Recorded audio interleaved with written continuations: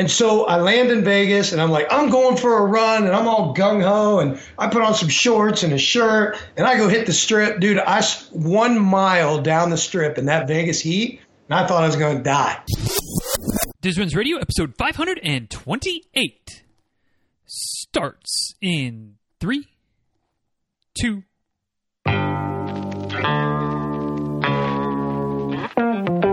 Welcome back to Diz Runs Radio, where I talk with runners from all corners of the running world about running, life, and everything in between.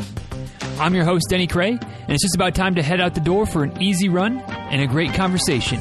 So if you're ready, then I'm ready. Let's get started.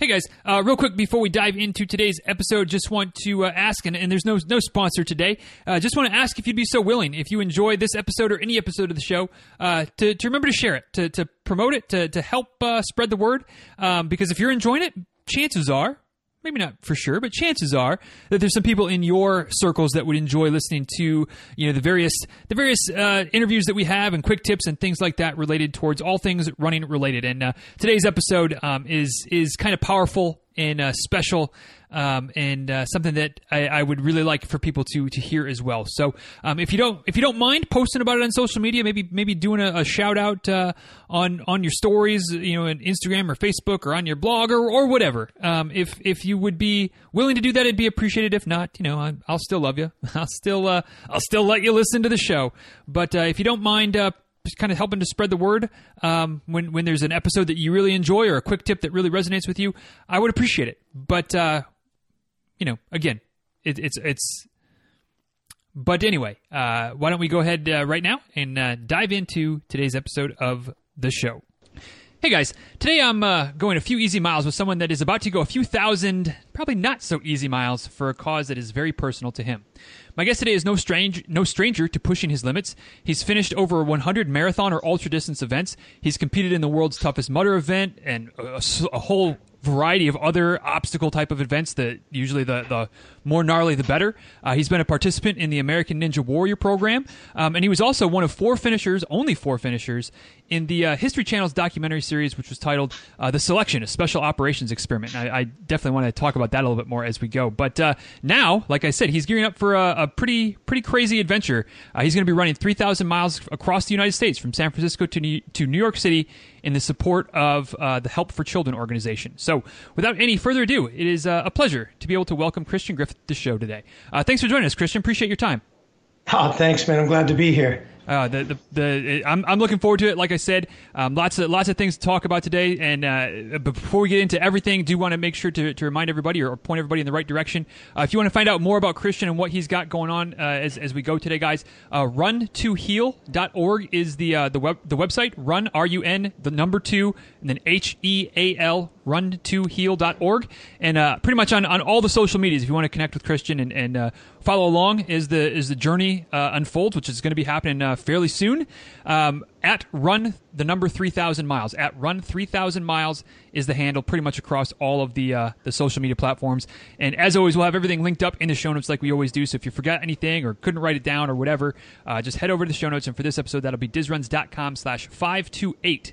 And you can get all of Christian's contact information and all of that good stuff will be linked up there. So, Christian, the way we always start off the show is with what is designed to be what is a very simple question, but the answer sometimes it's pretty simple for some folks, and sometimes it's really kind of a head scratcher. But it's just a fun place to start and gives us kind of a launching off point, and that is to just simply ask you, what is your favorite distance to race and why? So, yeah, I'm not a quick answer kind of guy, so you don't have to worry about that one. But in thinking about that question, I'd have to say the distance that challenges me the most. Mm. And the reason that I say that is because, I've gone through with my running career, I've gone through what feels like every bit of challenging goal. Meaning I've been at the 5K where my goal was to run sub 20.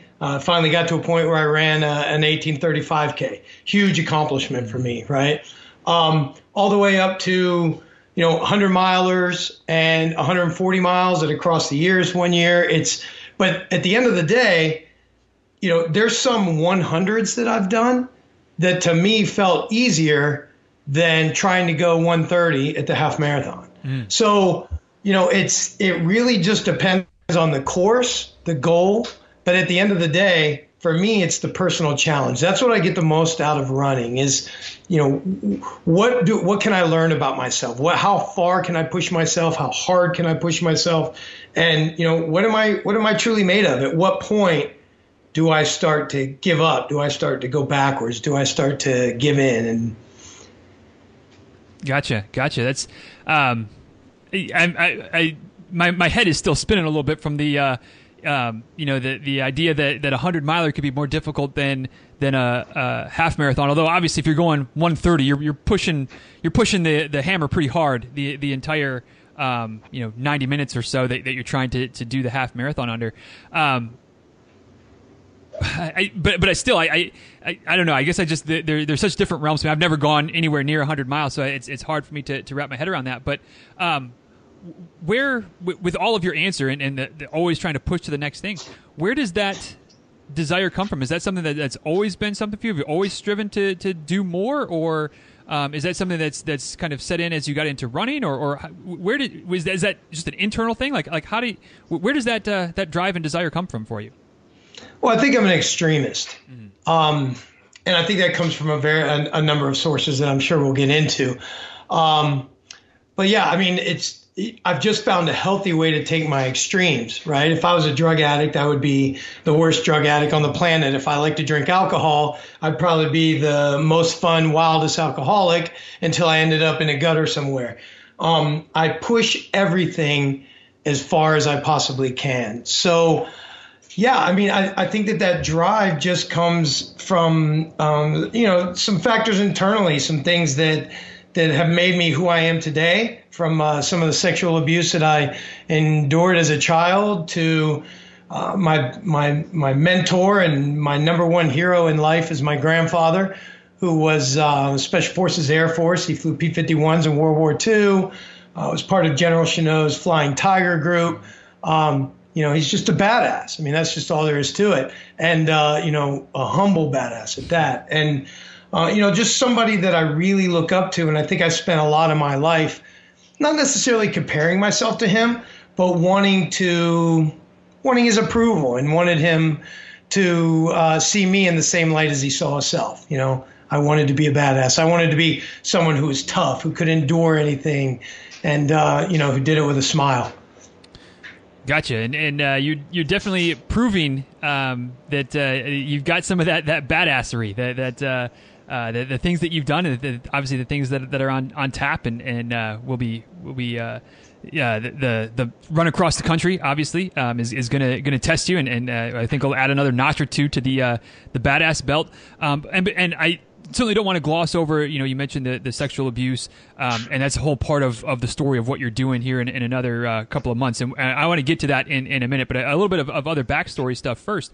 How did you get into running? Because I feel like, as a runner, that, I don't know, that our sport isn't really the thing for those that like to push the extreme, that those that I feel like there's other sports that are a bit more extreme than running. Even once you get into it, even once you're all in on the sport and you want to push yourself and go fast, go far, whatever it might be, it doesn't strike me, and this is coming from somebody who is a runner, as the most extreme sport. So for somebody like yourself who likes to do the extreme, likes to push it and be a badass, how did you find our little sport of running to begin with? Yeah, so that's a great question, actually. I'm rarely asked that. But I think it comes from that I grew up my entire life really at the beach and within doing beach sports. So sponsored amateur skateboarder in high school. Also did a lot of surfing in high school. It just wasn't my number one sport. But I was either skateboarding or surfing. And to be honest with you, I was so into the beach culture and beach sports that I allowed sort of this kind of arrogant silo view to prevent me from doing a lot of things that I found out later in life I really liked. gymnastics being one of them. I never thought in a million years I would like gymnastics. I just had these preconceived notions of it as a kid and as a boy growing up, and especially as someone who had been through what I had been through. It was real important to me to look very masculine, look very hetero. And so, I never gravitated towards a sport like gymnastics. And then once I got into CrossFit methodology of training, I learned that the gymnastics movements were something that I really liked. So this is a really great question. Once I moved away from the beach, living in Atlanta, Georgia was the first time that I've ever lived in a city. And I was working for a ticket company. It was a startup ticket company. And I became a workaholic real quick. And I was on my way to a conference in Las Vegas, and I think you'll remember back when they had bookstores. Yes. I went next door to Borders Books and was going to look for a book for my flight from Atlanta to Vegas, good 4.5-hour flight. So just browsing the books, and I see this book called Ultra Marathon Man. And I pick it up, and I look on the back, and it's a story of how Dean Karnazes, ultra marathon athlete, ran a 100-mile race. And I thought at the time I was kind of wanting to get back into shape. I was, very overweight. I'd gotten to 250 pounds, which for my frame, like 180 is where I should be. So, I'm quite a bit overweight, and I'm lethargic, and I'm not happy with where I'm at with my fitness and just my life as someone who likes to play. And so I saw this book, and I thought to myself, no way, man. There is no way that a human being could run 100 miles. I mean, the concept of a marathon to me was ridiculous. And here I was running 5Ks and suffering. So, 100 miles, no way. So I bought the book, started reading it. And, Dean Karnazes gets a lot of hate in the ultra running community, and people love to beat up on him. But I love the guy, man. And I think that his book was awesome. And I read Ultra Marathon Man from cover to cover on that flight to Vegas. And by the time I landed in Vegas, I decided, you know what? I'm going to become an ultra marathoner. And what a great and incredible challenge. And so I land in Vegas, and I'm like, I'm going for a run, and I'm all gung-ho, and I put on some shorts and a shirt, and I go hit the strip. Dude, 1 mile down the strip in that Vegas heat, and I thought I was going to die. Mm-hmm. I turn around and run back, and I remember getting heckled by the valet guys, looking just like, like I'd run an ultramarathon, but I really just smashed from the heat in Vegas. But it was that book and that experience and that moment that was the catalyst for me. And that was in 2006. That year I ran my first marathon, which was the Atlanta Marathon. Again, it was 2006. It was June of 2006 for this moment. And by November, I had trained to run my first marathon. Almost quit. Took me 5.5 hours. By the time I crossed the finish line, the only people left were my wife and my son, kind of clapping, yay, as I crossed the finish. The Atlanta Track Club's already taking the scaffolding down for the race. I'm literally one of the last people to come through. But it was monumental for me. And I decided at that point that I was going to run an ultramarathon. I did that a few months later in February of 2017. And from that point forward, it just became this goal in this series of tackling challenges. And, running began the process, but that moved into obstacle course racing and survival runs. And, as obstacle course racing sort of grew, I grew right along with it. And yeah, I mean, that's how I got into all this extreme stuff. And I'll never look back. I mean, I'll be 48 this year, and I feel like I'm 16. Wow, that's awesome, and what a random twist of fate or occurrence or happenstance that of all the books that you would pick up, somebody who's a non-runner at that point would pick up an ultra marathon book, and I mean, what a how the chain of events fall into place after that is kind of almost mind-boggling. Yeah, and you know what though, bro? I mean, that's the way my entire life has unfolded. It's everything that the unexpected has always become the expected. It's crazy. And now that I've sort of learned to be more open-minded and to really value experience and people, my life has just exploded. Like that's only become more of an aspect of my life, once I changed who and what I want to be and how I want to live my life. Gotcha. At this point, as it relates to running, do you have a preference for obstacle course racing versus just running, whether it's whatever distance it might be? Do you like the added challenge of having obstacles on the way, or do you like them both for what they are, or do you have a preference one way or the other? I like them both for what they are, because I would never choose one over the other one. I tend to do a bit better in the obstacle races than I do in ultra marathoning, simply because I'm more built for it. Mm-hmm. I have a significant amount of upper body strength. I train with, whether it's a CrossFit methodology or just my own body weight, sort of functional fitness kind of strength training. It fits my body type and my experience as well. So I tend to do better in the Spartan races, the Tough Mudders, and then the sort of off-brand obstacle races. Where with ultra running, it's more of a challenge for me as a bigger guy and as more of a strength guy. I'm not the small, tiny, fast, efficient runner, and it's more of a challenge. But again, I thrive on that challenge. So, as an example, this past weekend, I went up and ran the Mountain Mist 50K, which is a 50K race in the foothills of the Appalachian up at Monsanto State Park outside of Huntsville, Alabama. And I got my 10-year jacket this year. I've run this race 10 years. And, at one point in time, speed was really important to me. And my fastest time at this race was 5:15, something I'm very proud of. But this year, running it with one of my best buddies, I ran it, and it took us 7 hours and 30 minutes. We ran the whole way, but it wasn't about speed. It was about enjoying ourselves, getting to know other people on the course, inspiring others on the course. You run it when you're back there in sort of the mid and the back pack. It's a different mindset, and it's a different group of people. And there are some people that are going for their first ultra and are not used to challenging trails or to kind of some of the things that their body is doing to them during this kind of race. And I really enjoy just pumping those people up and helping them to get to the finish. Was that a difficult mindset switch that you had to go through with not always feeling the need or the desire to push the pace and race hard, but to run, like you said, a completely different type of race than maybe what you had been used to up to that point?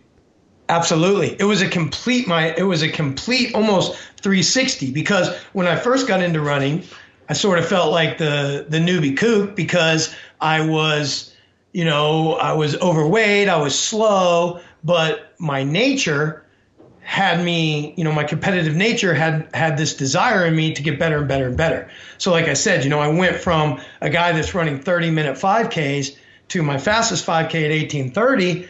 And all of that in between, all of that training and intensity and individual focus. And that's very different, right? Like it's very self-serving. It's very egocentric. And then to go from, having some experiences in my life that made me open up and want to focus more on people and experiences, I learned that, wow, this is a whole nother aspect to the sport that I never really got into because I was so focused on myself. And focusing on others and being part of their experience and their race and their event, it's like a whole nother feeling of accomplishment, or you go home feeling, wow, that was awesome, man. I made some new friends. I felt a whole new emotion. I had a new experience, and I just love that, dude. Like I just love it. I love new experiences and new people, and it just, yeah. So it's been a total 360. I've come back around from caring less about my individual performance and more about being inspirational and motivating others. Gotcha. Do you still have the itch to race hard and push yourself once in a while, or is it mostly about being there with others now at this point in your running career? Definitely have the itch, and I'll never be a one-trick pony. So, and I think it also, plays a lot into how I'm training. Since I'm getting ready to run across the country, my training is slow training. It's built around active recovery. So certainly I'm not going out there and killing myself.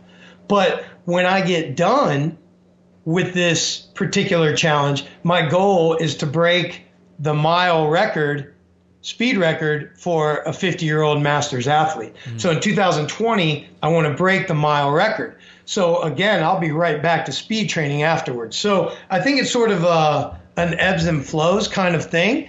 But right now I'm in the motivational, inspirational, sort of personal growth stage. That's really exciting for me.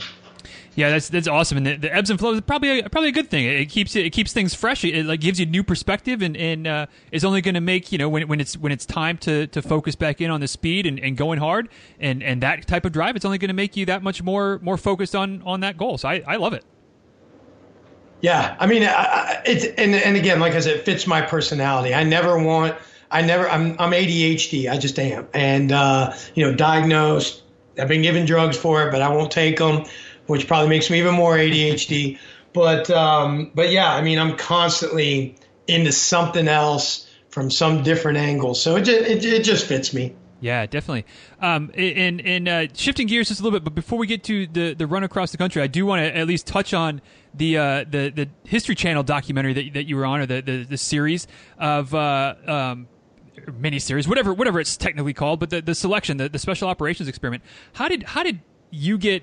I mean, so to set a little bit of context, and I'm not an expert, but from reading on the website, for those that have never heard of this before, there was 40 civilians that get selected to be part of this show with some ex or maybe current, I don't know, ex or current special forces instructors, and kind of put you through kind of a couple week long boot camp type of thing. Am I close to correct on all of that? Yeah, it's pretty good. There's a show in England called SAS, Who Dare Win, or something like that. But this show is patterned after that, and it's exactly that. They brought 40 civilian athletes from various athletic disciplines. So, I was the ultra runner. There was a Spartan race pro named Ryan Kent who was there. There was a powerlifting girl. There was a girl who had a stint with the Baltimore Ravens as a cheerleader. There was, basketball players and swimmers and people from all different kinds of backgrounds, football players, you name it, right? There's a very broad group. And the goal was to bring these athletes to Los Angeles and have these special operations veterans. And some of them they're either veterans or they're working, contract jobs as well. So they're still somewhat current, I guess you would say. But put us through some of the selection criteria that they went through as selection candidates in their individual branches of service, and to see who could make it.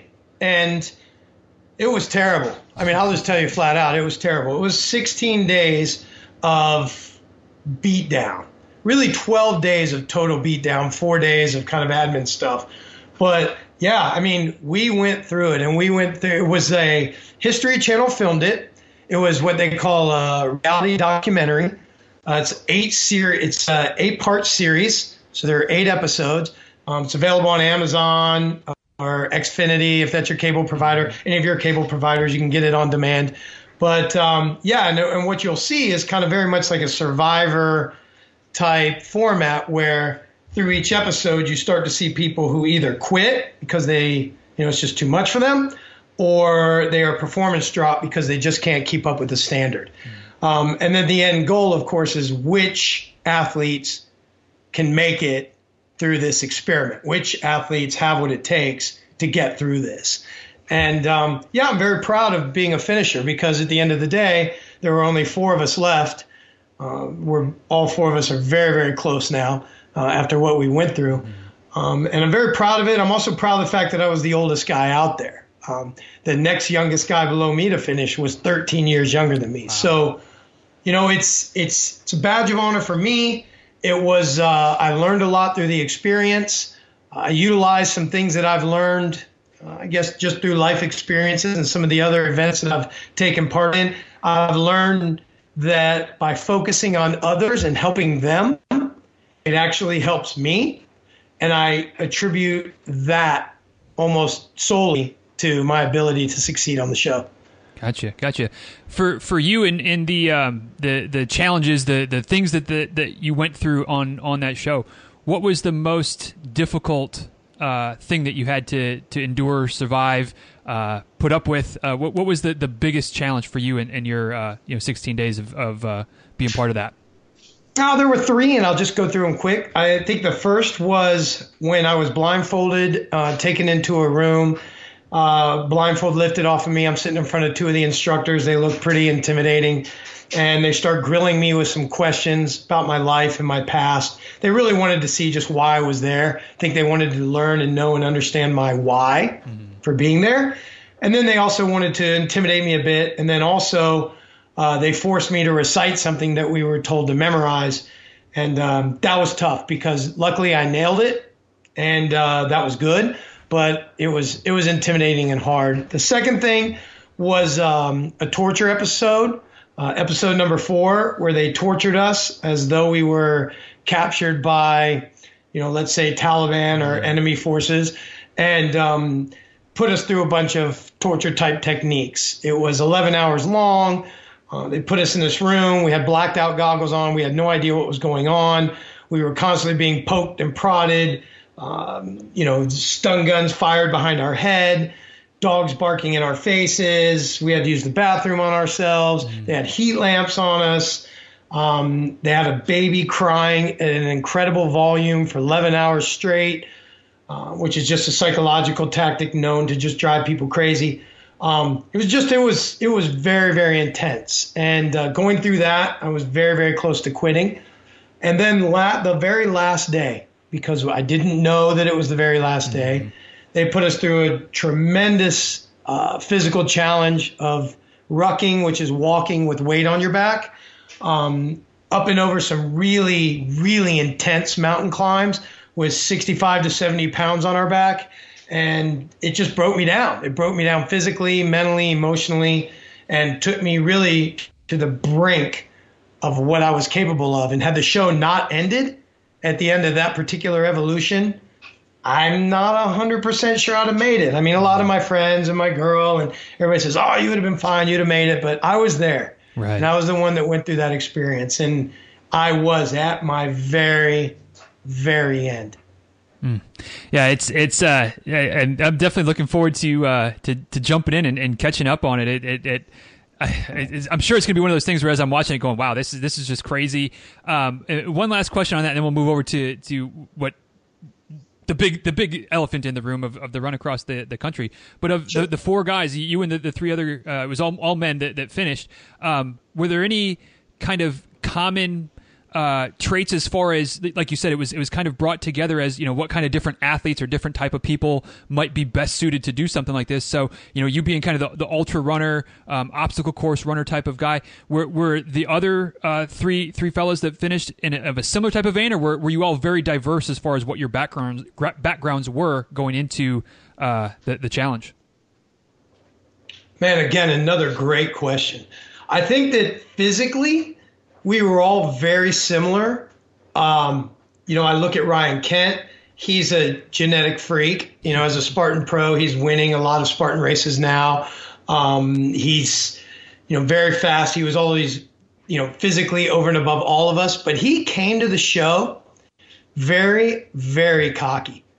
I really did not like him when I first met him, and quite honestly, nor did many others.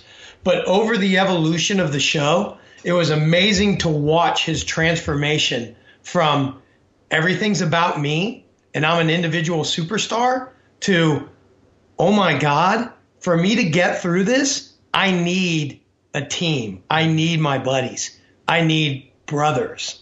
I need a support system.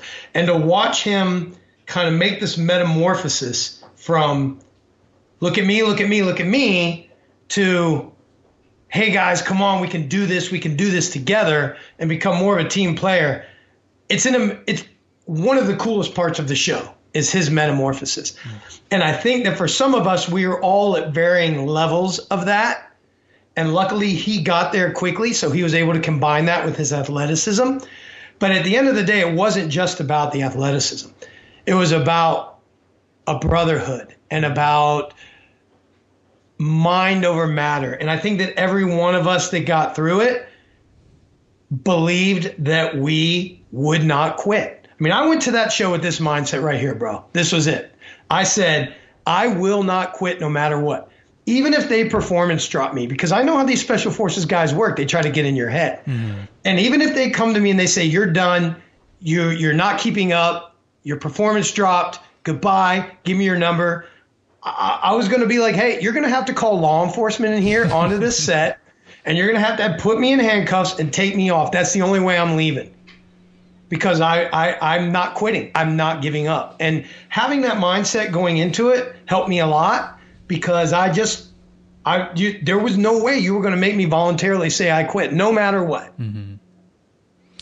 Well, that's a great way to segue into what's coming up, because a 3,000-mile run across the continent is something that I mean, it would be, I'm going to assume that there's going to be some places along the way that it would be easy to kind of say, you know what, the hell with this, I'm done with it, and you know, like, this is just, it's too much, because that's quite the challenge. But having that mindset, I'm not going to give up, I'm going to keep going, I'm sure is going to be a big part of how you're going to be successful with this. And I have no doubt from talking to you for the last half an hour that success is going to be the outcome of this thing. But you know, you're putting this together. It goes out, if memory serves, I don't have the notes right in front of me, but somewhere the middle of March, I think, is when you're shipping out. Is that's about right?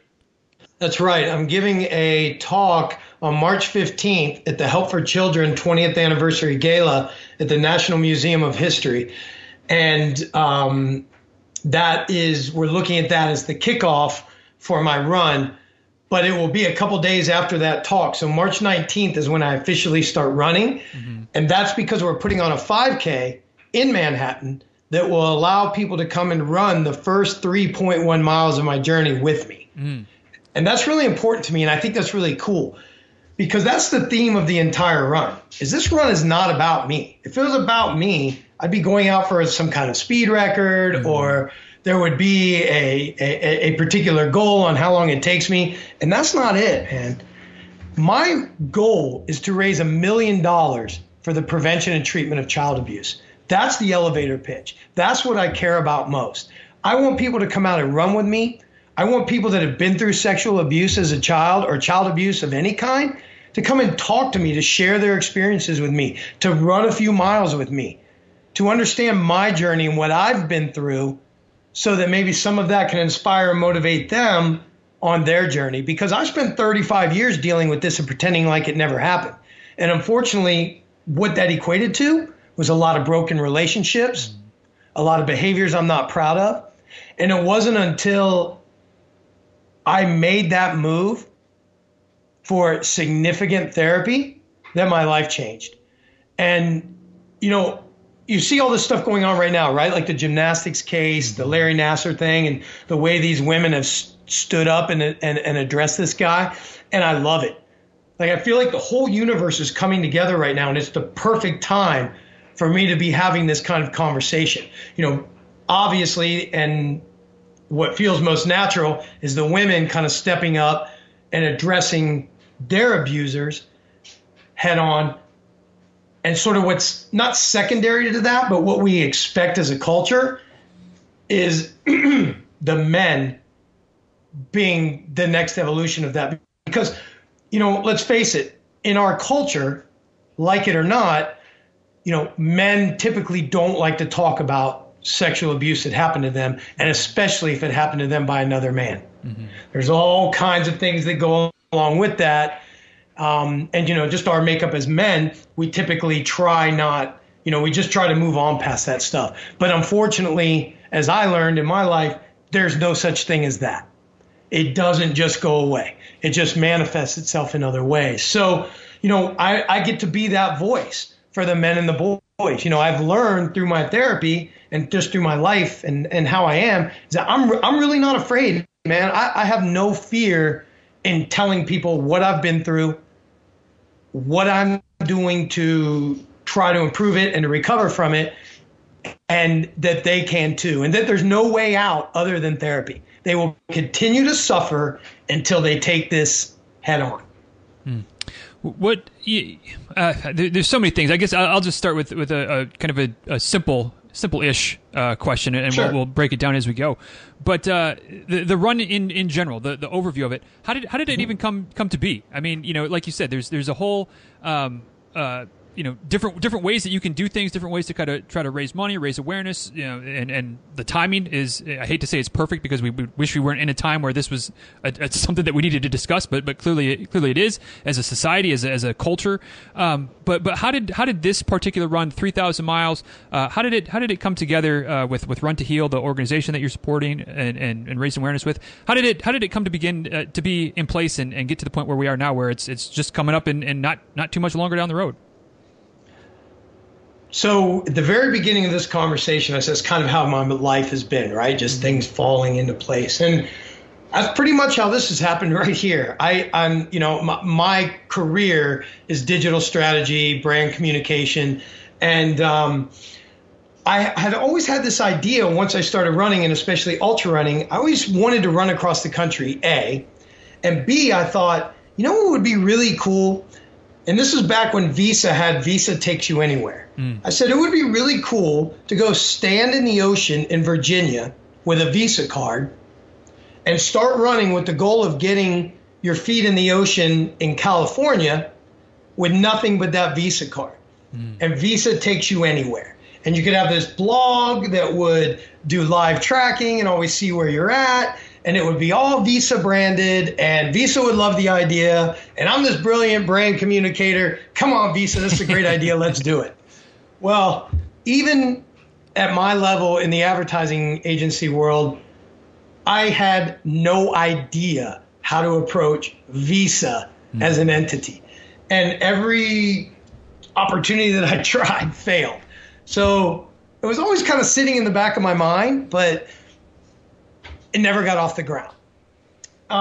Then through all of my running and different things I wanted to do, and I started therapy, and I kind of came out about my sexual abuse in 2016, and all of these things that I was afraid of and that I was hiding from. I came out about my abuse, and first of all the things that I was afraid of about coming out never came to fruition. And instead, I got this tremendous amount of outpouring of support, whether it was people sharing their stories with me, or whether it was people just saying, man, I cannot believe that you're willing to talk about that. That's awesome. You're really doing something big. And I remember sitting back and thinking, really? Like, I couldn't see it like everyone else was. But I knew that it was a big part of who I was and a big part of what I wanted to change. And so it was in talking about it and going through therapy that I decided I want to help other people. I've finally found a way out of this madness. I really want to help other people. And so I started talking about it more and asking people, how can I help other people? I really want to be part of helping other people. And so I was getting ready to go run this race called the Tortola Torture in the British Virgin Islands. It's on the island of Tortola, put on by my great friend Richard Morgan, British guy who lived on Tortola, race director. And I had actually run it the year previous and really hit it off with the race director. We became great friends, so I decided to do it again. And as I was on my way, maybe a month out from going there, it just so happens that Help for Children, the organization that I'm running for, doing this run for, was opening a satellite office in the British Virgin Islands. And they wanted a way to sort of get their name out there and in the community. And long story short, I was recommended by the race director's wife for them to at least talk to me. And man, we hit it off. Boom. I mean, just hit it off first conversation. They love my story. I love what they are all about, because unlike most charities where they're focused on awareness, and yes, awareness is a component of what they do, but they also provide grant money for the prevention and treatment of child abuse in areas that really need it. And as someone who's in treatment, yeah, I can afford my own treatment, but there's a lot of people out there that can't. And the fact that they provide grant money for that was huge to me, and I wanted to align with them immediately. So when I ran Tortola Torture this year, I ran wearing their logo materials, their branding materials, and I did a talk at the law firm that was sponsoring their their sort of move to the island. And from what I've been told, I moved a lot of people during that talk and created some great relationships there. And we decided that it would be in both of our best interests for me to align with the charity and do more of this, because, this is a way for me to be able to get my message out. And this is a way for me to be able to help other people. And then came up with this great grand idea of, hey, let's run across the country. And by the way, I'd love to raise money while I'm running across the country, while I'm telling my story, while I'm trying to communicate with as many boys' homes and running groups. And see, that's the thing about abuse. It's so awesome, can't be the right word, but I get passionate and I get fired up, as you can tell, and I start talking about it. But the thing is you can't just look at someone and know they're the abused. I mean, yes, of course, a lot of people gravitate towards drugs and alcohol to cope with some of the things that have happened to them. But I guarantee you that there's attorneys that you met in your life. There's, super wealthy people and super successful people and major athletes and all of these people that have really succeeded in life, that have just found a way to sort of put that on the shelf. But it's something in their lives, and it's something that eats away at them every day. And I guarantee you that if you've been through this is something that you think about every single day in your life. And it manifests itself in some very ugly ways. And I'm here to tell you that it's okay, and that I know and I feel you, and I know where you're coming from. And I'm here to tell you that the only way out is through therapy, dealing with it head on. And I love the opportunity of being able to tell people that as I move across the entire country. What other way could you do that? What's another cost-effective way to get attention around child abuse and raising money for child abuse grants? What other way is there to do that grassroots effort than this? I think it's brilliant. And I think that it's going to make a big difference for a lot of people. And that's all I care about. Yeah, and that totally ties into some of the ultra running talk that we had earlier about kind of shifting the focus and running with others and helping out along the way. With your route, I didn't realize this, I think, before we started talking, but I think I put this together with what you just said a few minutes ago, that there's you're not I don't know exactly how I want to say this. There's not an end date necessarily in mind. Is that true? I mean, you're just kind of taking as long as it takes, or do you have an idea of how long it's going to take you to get across the country? Well, so for planning purposes, we do have a living, breathing document that outlines, if I stick to the plan, which is 30 miles a day, 5 days of a 7-day week, where I'm running 15 miles in the morning and 15 at night. So with that protocol, my handler has been able to create a spreadsheet based on loosely where I should start and finish each leg of my run. This is important for a number of reasons. It's important for getting the information out and letting media and entities know in those general areas when and where I'll be coming through, so that we can, again, get as much attention as we possibly can from a media perspective. All the way down to the individual runner that wants to come and run with me. We have a sign up on the website that allows people to go and see where I'm going to be during what periods, and they can sign up to come out and run with me. You don't have to sign up, but at least it gives us an idea of, we've got 20 people that are coming and running with Christian as he runs into Chicago.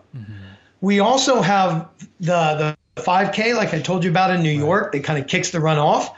We are developing 5Ks in every one of the major cities where HFC, Help for Children, has an office. So when I run into Chicago, we're going to do a 5K there, and there's actually a gala happening there as well. When I run into Denver, we're going to do a 5K there, and then there's going to be a 5K in San Francisco as well.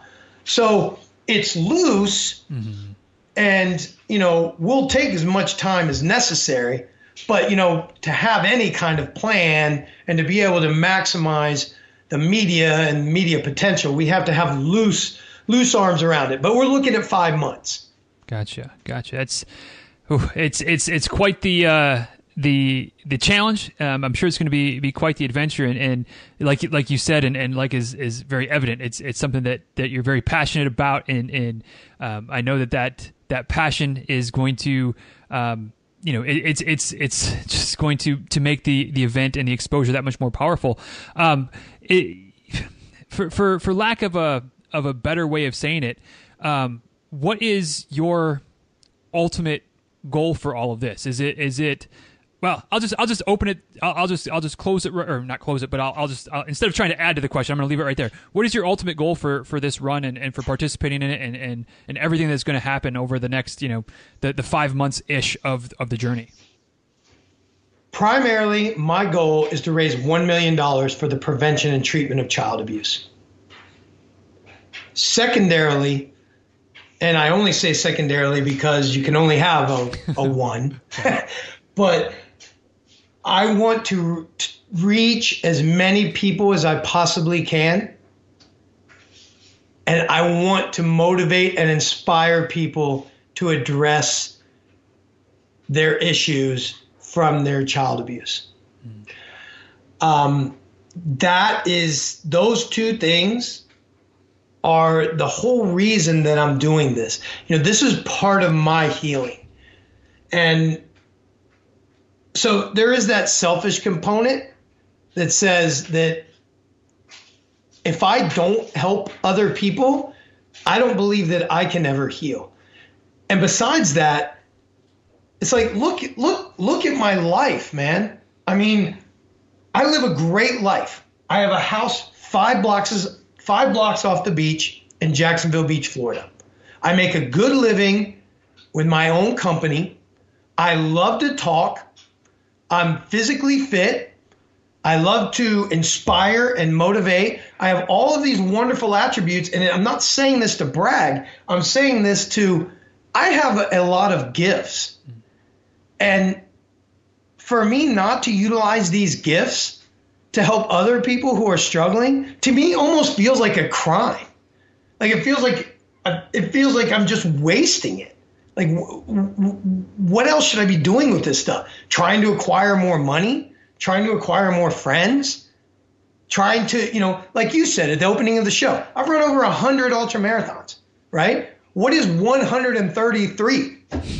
Right. What does 244 mean, right? Oh, it means another medal, another T-shirt, another notch on the belt. Awesome. Way to go, Christian. No, man, I've been there, done that. Now I just want to help and motivate and inspire other people to be the very best that they can be and genuinely feel that way and genuinely put that out there. Gotcha. I love it. And like I said, I know it's going to be successful, and I'm so looking forward to following along and very grateful to play a little part in helping to spread the word and helping to hopefully get some more attention to you, because it's well deserved and obviously not just for you, but for the greater cause, for what you're working towards and what you're trying to accomplish. But as we're wrapping up today, Christian, what I usually do at the end of the show is ask a philosophical question, something that's kind of like the beginning question, very open ended, and just kind of allow the person I'm talking to just kind of go with it wherever they want to. But I think I'm going to go just a little bit off script today and kind of ask you to talk to the people that are listening that have been a victim of abuse as a child. And based on the statistics, there's several people listening that are probably in that category. And like you said, a lot of folks we probably would never guess, would never be able to know that there was some type of abuse in the past. It's boxed up, bottled up, tucked away, hopefully to never resurface. And as you said, you have to address it, or it's just going to keep eating at you. So, if you would be so willing to take the last couple minutes today to just kind of talk to those folks that have unfortunately been in that situation, and whatever message you would like to convey to them, that's how we'll kind of wrap things up today. If you're okay with that, man, I am not only okay with that. I think it's probably the best segue in a podcast that since I've been doing these podcasts. So thank you for that opportunity. 1 in 3 girls and 1 in 6 boys, is the CDC statistic right now, has been abused before the age of 18. sexually abused before the age of 18. Think about that for a second. 1 in 3 girls, 1 in 6 boys. And that's just reported. How many do you think are out there that just go unreported? So it's huge, and it's a humongous problem. So to those of you out there that have been through what I've been through, and it may not be the same, there's varying levels of it, from touching to pretty dramatic sexual encounters that are tough to handle. If you've been through that, you know that you have some demons. You know it's the first thing you think about when you wake up in the morning. You know it's the last thing you think about at night. And you know there's hella triggers throughout the day. I know what you're feeling. I know what you see, and I know the demons that you feel like are clawing at you, at your thoughts, at your feelings, at your desires. And I just tell you that you're not alone. I used to always think that I was alone. And that stopped me. Not only did it stop me from ever talking about it, but it forced me to create false bravado. It forced me to create personalities, and really multiple personalities. It forced me to create how I wanted people to see me, and not necessarily how they saw me. Because I was abused, some of my abusers were men. And as a 14-year-old boy, you never want to be you never want people to think you're gay. We haven't gotten comfortable with that concept yet as a culture in a group of 14-year-old boys. What do we do as 14-year-old boys? We stand around and we say, if some gay guy ever touched me, I'd punch him in the mouth. Well, you know what I did as a 14-year-old boy when a gay man touched me? I froze. I didn't punch anyone in the mouth. I froze. Because that's what happens in real life. And I promise you that whatever you're dealing with as an adult, or even as a juvenile, if you happen to just still be 16, 17, 18, 19, 20, I don't know, but whatever you're dealing with post your abuse, you're not alone. And all of the fears that you have surrounded around talking about it and telling someone and what their judgments might be, I'm telling you right now, get rid of that, because it won't happen. It really will not happen. People will rally around you. They will support you.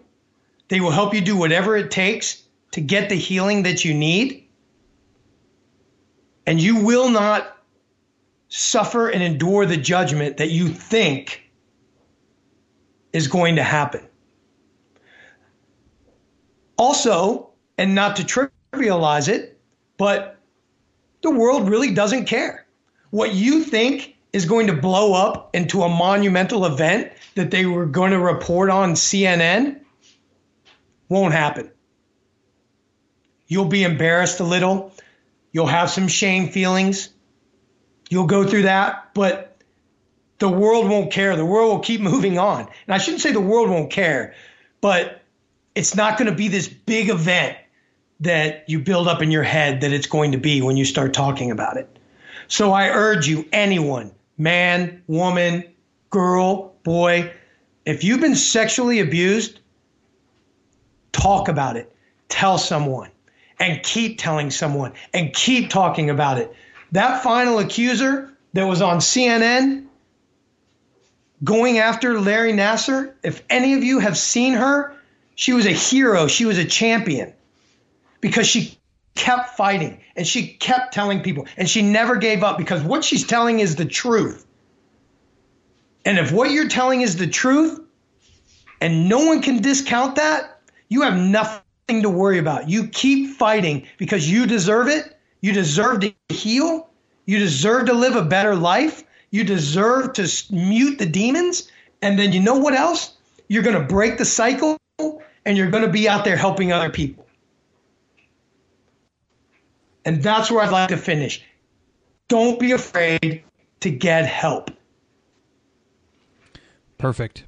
That's thank you, Christian, for that. And again, guys, runtoheal.org is the website at Run 3000 Miles. If you want to keep tabs with Christian, where he's at, what he's going on, all that information is also on the website with the tracking information. So if you're on the route and you want to join him for a few miles, or you want to share a story or whatever it might be, I know he'd be up for it. So check him out, track it down. DizRuns.com/528 is the link for the show notes. We'll have everything linked up there as well. Christian, thank you so much for your time. Thank you so much for sharing your story, being willing to be open, being vulnerable. It's helping others, and nothing but obviously nothing but the best for you and this trip across the U.S. Raise the awareness. Help people. That's ultimately the name of the game. So thank you for what you're doing, and nothing but the best. Godspeed, my friend. Be well, and thanks for the time today. Thank you, brother. I really appreciate it. All right, guys. So obviously that episode ended a little bit on a bit more powerful note, more somber note than usual. So I'm gonna skip the whole rigmarole here at the end and just close out by asking you once again. If you'd be so willing as to share this show, again, statistically speaking, there's a lot of people that are dealing with a lot of hurt from their past, and as with Christian as an example, one of the best things that you can do is to share about it. And so I would just ask if you're willing to share this episode, because odds are that somebody on your friends list, somebody in your social media contacts, somebody in your running circle has got something from their past that they've got bottled up and is eating at them, and they're struggling with, even if outwardly it doesn't appear that way. So, there's plenty of things to take away from this episode. I'd be curious to know what it was for you. But I'm not going to go into the whole normal ending of this, because I don't feel like it's right with how we wrapped up the conversation. So if you'd hit the share button on your listening app of choice and post it, I would be much appreciated. And you never know what difference that might be, what it might make to someone who listens to this episode, and just you just never know. So that's it for today. Thank you guys for listening. You know where to find me, at DizRuns on the Twitter, dizruns@gmail.com. And the show notes for this episode, if you want to link up and find out anything that Christian's got going on, or the organizations or whatever, anything related to this episode, dizruns.com/528. So that's it for today, guys. Thank you so much for listening. And please be well. Please take good care. And thanks. See you guys.